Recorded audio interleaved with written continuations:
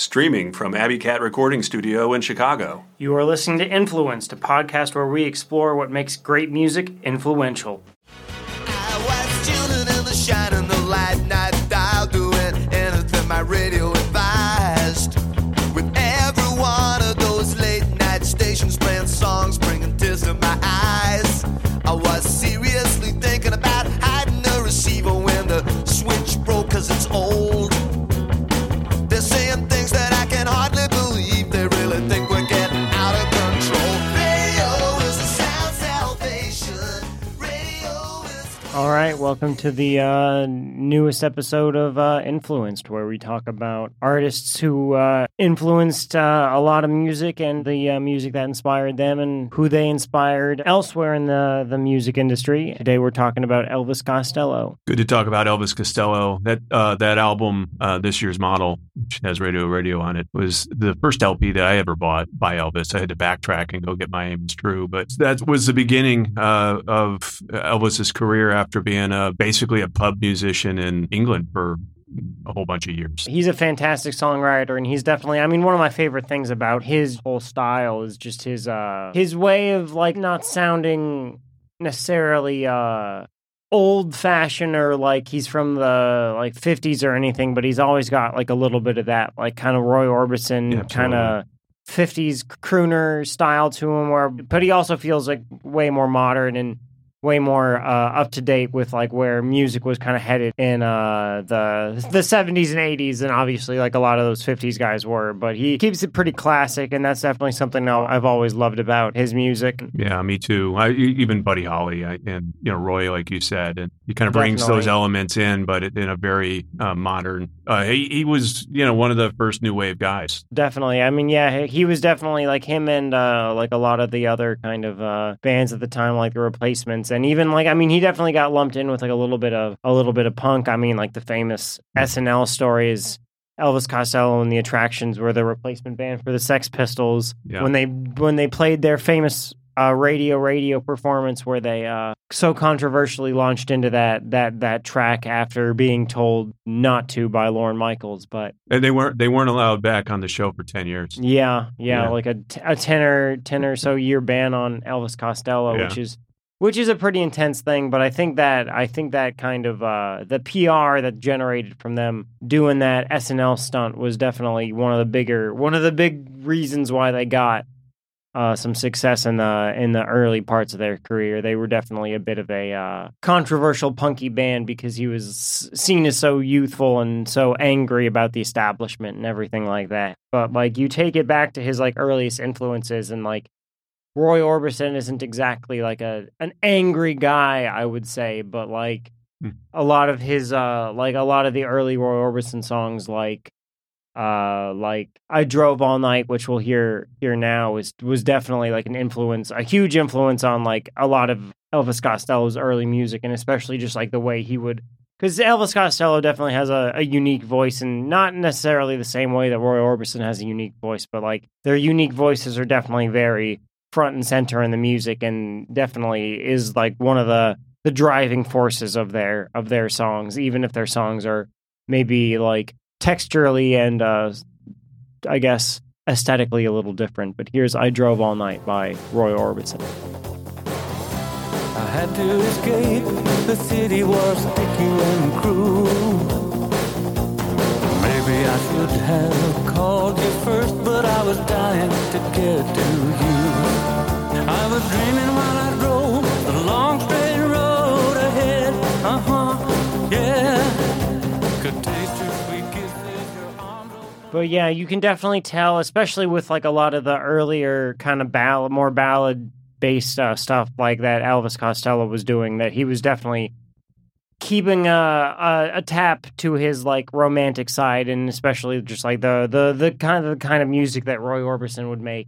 And you can definitely hear it on Allison, which is definitely one of his biggest hits. You can definitely hear just that kind of romantic, I guess, attitude getting the better of Elvis Costello, even if he was mostly known for being a kind of a bratty, angry dude. But he could definitely have some romantic sentiment to him music as well, and that's definitely something he drew from like Roy Orbison and a lot of like the 50s and early 60s guys that were huge influences on him and his music when he was growing up. But here's Allison off of off Elvis Costello's first release from 1977, My Aim Is True.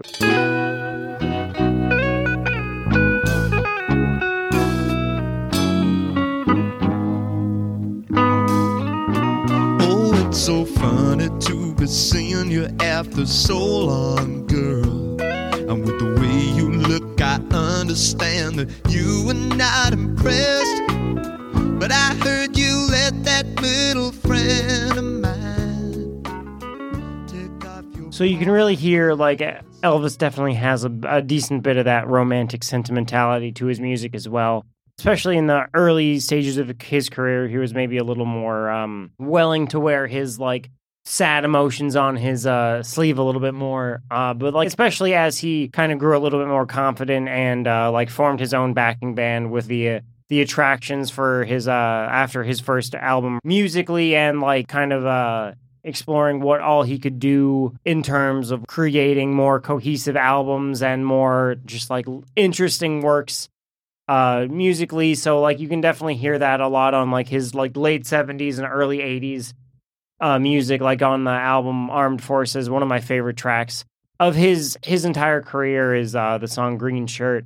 I just love the arpeggiated synthesizer that kind of starts the song and is one of the like more key elements of that track. And it's just very cool to hear like a band experiment with that in 1960 or 1979, which is like very much in the early years of like rock bands really being able to use like synthesizers and experimenting more and kind of in that realm. And I think that's a very cool thing for like someone like Elvis Costello, who's like a little bit more on that new wave kind of side of things, while still indebted to like the 50s and early 60s. A lot of his like the textures that he actually builds with his records are very much forward thinking for the time, and he definitely deserves a lot of credit for doing things that not everyone thought was cool in 1979.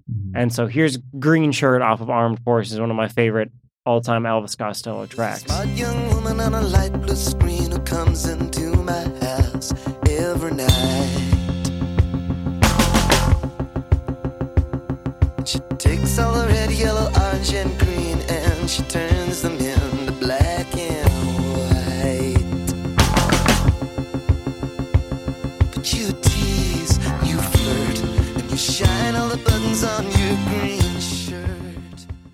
So you can just hear how, like, forward-thinking that song might have sounded in 1979. Like, that like, just persistent kick drum and, like, the percussion on that song, just, like, it almost sounds like something that, like, New Order might be doing in, like, 3 or 4 years once, like, the new wave synth pop kind of movement really hit its stride. But this is in 1979, like when New Order was still Joy Division. So like hearing all these cool synths and like these almost what sounds like almost sequenced like percussion to the track is very cool to hear, kind of almost an electronic track before like electronic music really started taking off in the 80s. So I think it's really just like a testament to how like forward thinking he was, and like a lot of that gets back to his like he loved the period of like experimentation in the Beatles, like between like Rubber Soul and like Magical Mystery Tour and the White Album. Elvis Costello is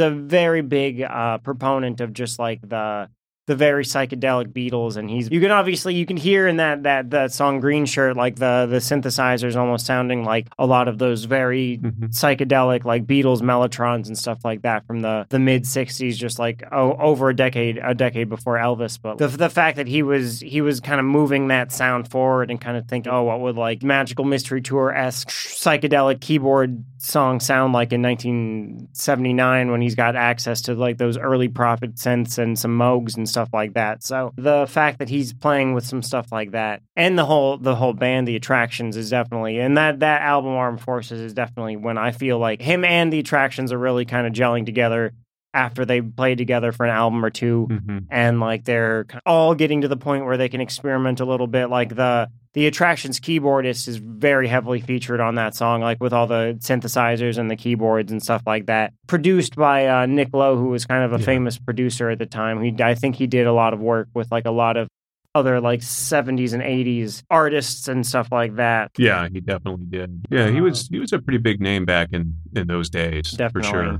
You know, the other thing about those 3 albums, I Miss True, This Year's Model, and Armed Forces, is they just came out in such rapid succession. You know, 1 year apart, 77, 78, 79, and Elvis was just cranking out content. I mean, each album has like 12 or 13 songs on it, so he was writing a lot of songs. He was writing a lot more than what was showing up on the vinyl. Actually, definitely. There's a lot of stuff on the floor. Yeah.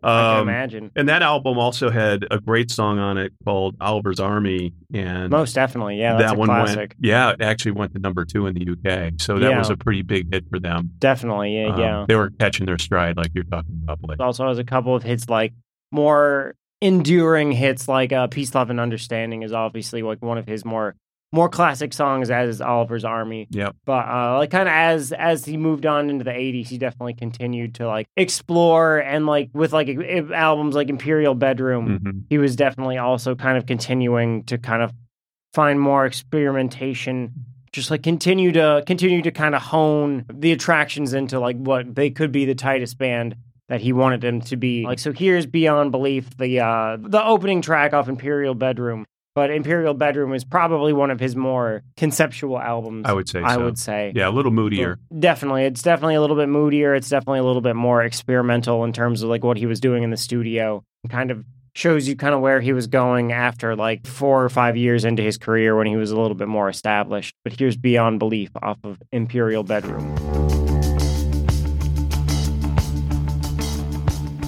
History repeats, the whole conceits. The clip replies, the same defeats.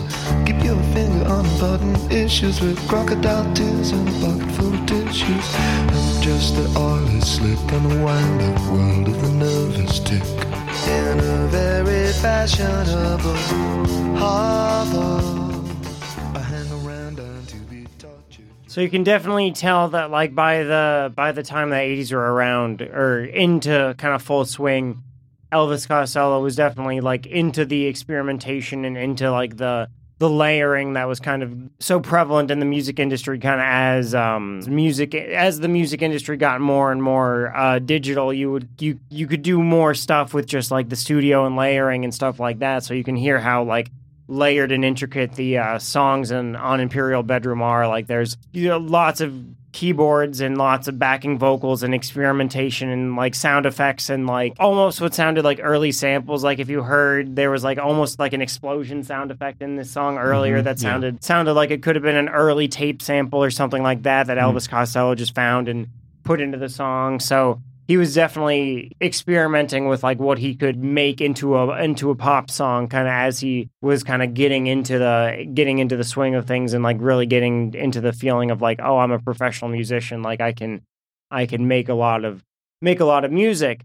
And I know in the 80s he also kind of started branching out and doing a little bit more collaborating with like some other artists. Like one of the most famous was he struck up a decent friendship with Paul McCartney.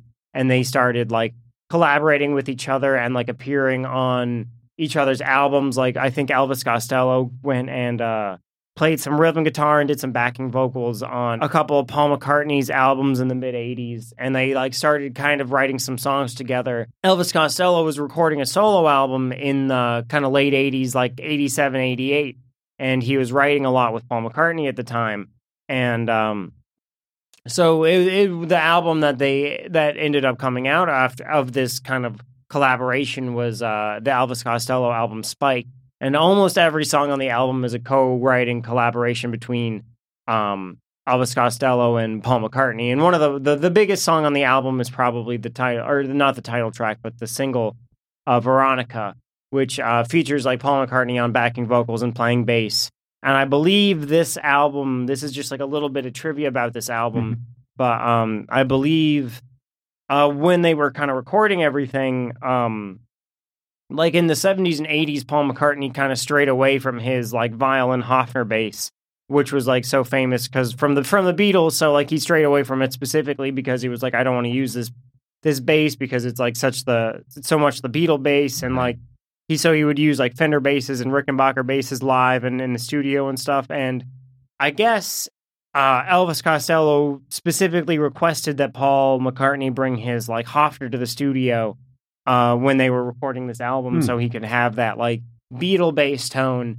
I guess that Paul McCartney kind of attributes that recording session with like him kind of falling back in love with his Hofner bass, and he's since used it. Like if you see Paul McCartney on tour these days, he uses that Hofner bass on almost every song he plays bass on. So he definitely, I think it kind of reestablished Paul McCartney's love of one of his most iconic instruments. So that's just like a funny little tidbit of this album and kind of where Elvis Costello was at these days. Like Paul McCartney, when Elvis Costello was growing up, was definitely one of his songwriting idols. And here he is in 1989 being like, hey, Paul, bring your Beatle bass to the studio because I want that sweet tone. So he definitely was like, he had grown into kind of like a songwriter in his own right, and he was hanging out with Paul McCartney, and like he even backed up. I think kind of around this time within a few years after this, he like kind of famously was one of the backing players on like Roy Orbison's Black and White Night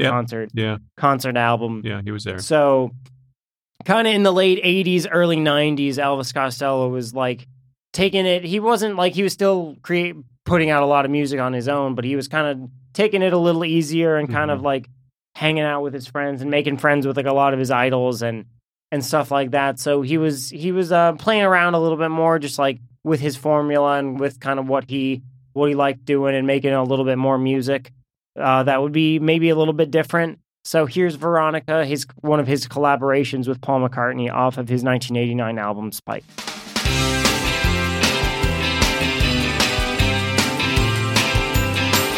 Is it all in that pretty little head of yours? What goes on in that place in the dark?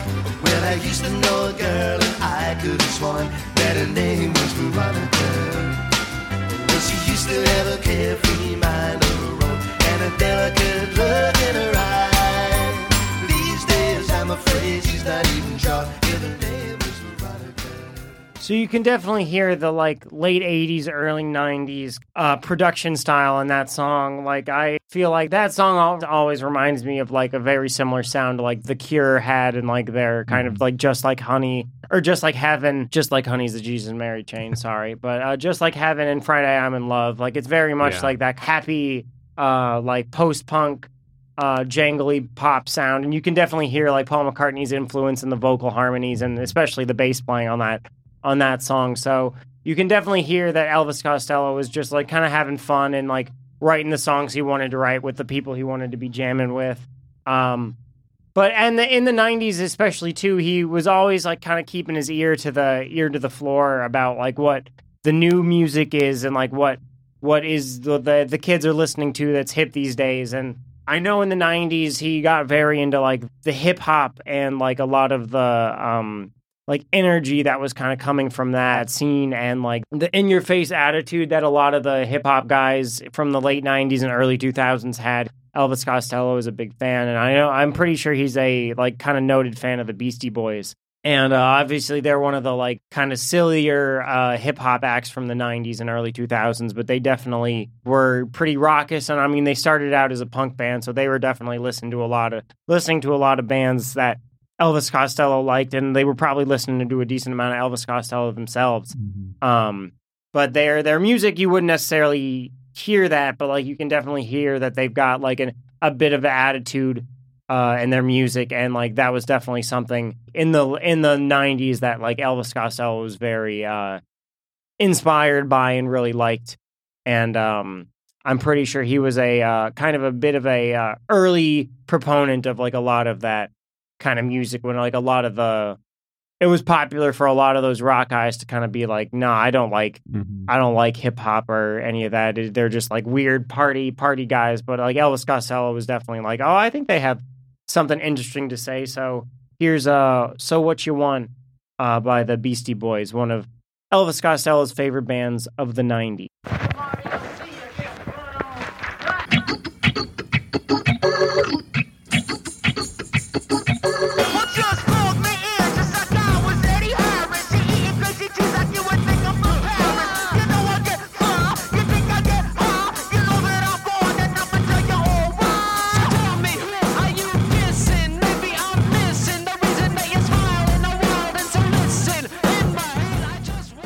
So obviously that's pretty different from like a lot of Elvis Costello's music itself, but I can definitely understand like what he was getting out of it. It's very like in your face, and you can definitely hear the like punk, super noisy production and all the guitars and stuff like that. Yeah. So like and Elvis Costello, his kind of in the 2000s kind of followed up on that like kind of interest in hip hop, and he's actually collaborated with a number of like hip hop and R&B like names, and he's actually got a pretty successful collaboration with the like hip hop and R&B band The Roots.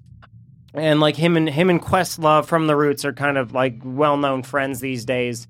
This is a Wake Me Up, one of the bigger songs off of the Wise Up Ghost album that Elvis Costello did with The Roots in the 2010s. Here you go. Here's Wake Me Up. Got this phosphorescent portrait of gentle Jesus making my head. I got this heart that I'm stuck with carrying another man's child. The solitary star announced some vacancy burned out as a year I had. But though it's back across the border, if they knew that we'd survive, and the world's surprised to see us.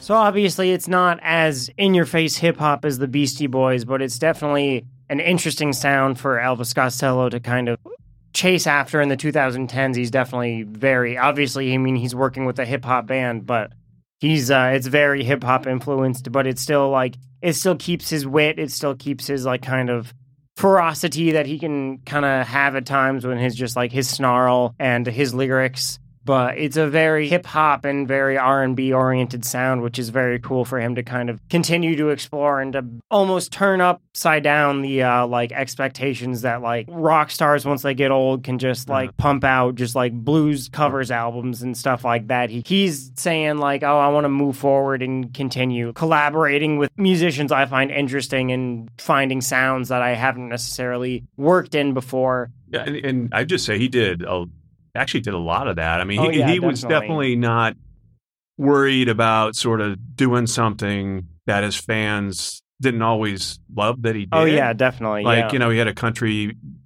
album back in like, I think it was 1981 or 82, Almost Blue.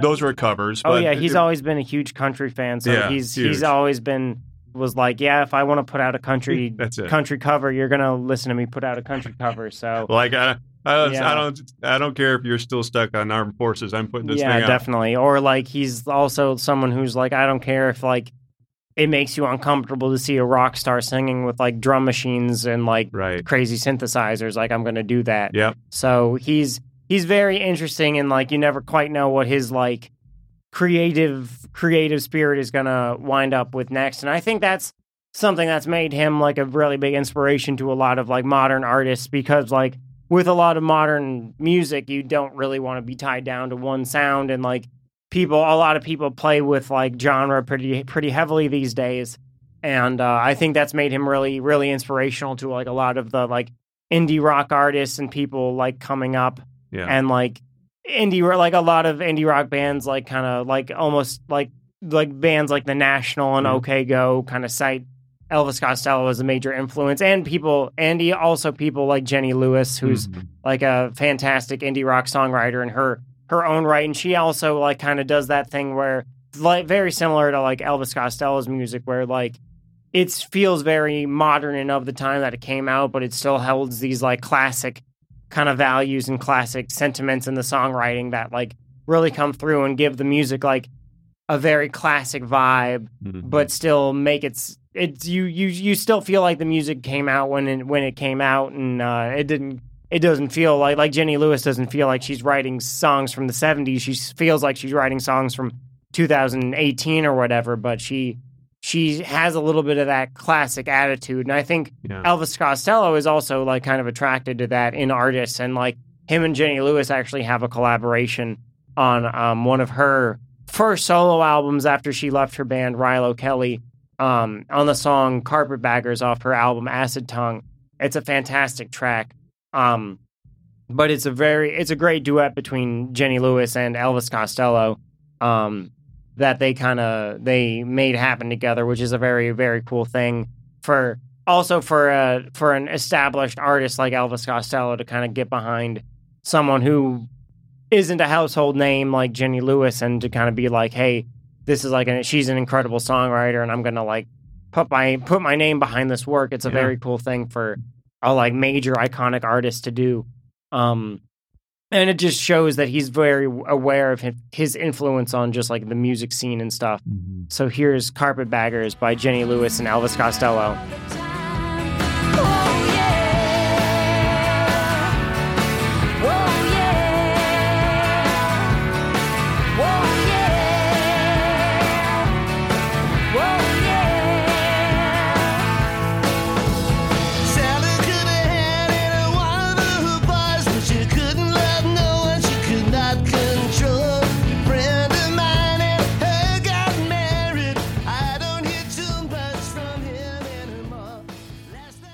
That's super cool.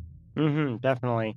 So, like, I definitely feel like you can say Elvis Costello's made, like, a great name for himself as, like, a very influential songwriter and just, like, explorer and experimentalist and just, like, someone who doesn't really care about, like, what the expectations of him as an artist are, so he'll kind of work with whoever he wants to work with, and kind of do whatever he wants to do when he wants to do it. And that's something you can always like. It's always like a positive quality in like artists, especially artists with a little bit of snark like Elvis Costello. He's definitely kind of earned his place among the like some of the more influential rock and rollers that have led to a lot of fantastic music. So I thought it would be kind of cool to close out our Elvis Costello session with perhaps Watching the Detectives. Yeah, that's a good kind of one. his first breakthrough single, I guess. Yeah. I guess this is kind of pre-Attractions era Elvis Costello, but it's one of his most like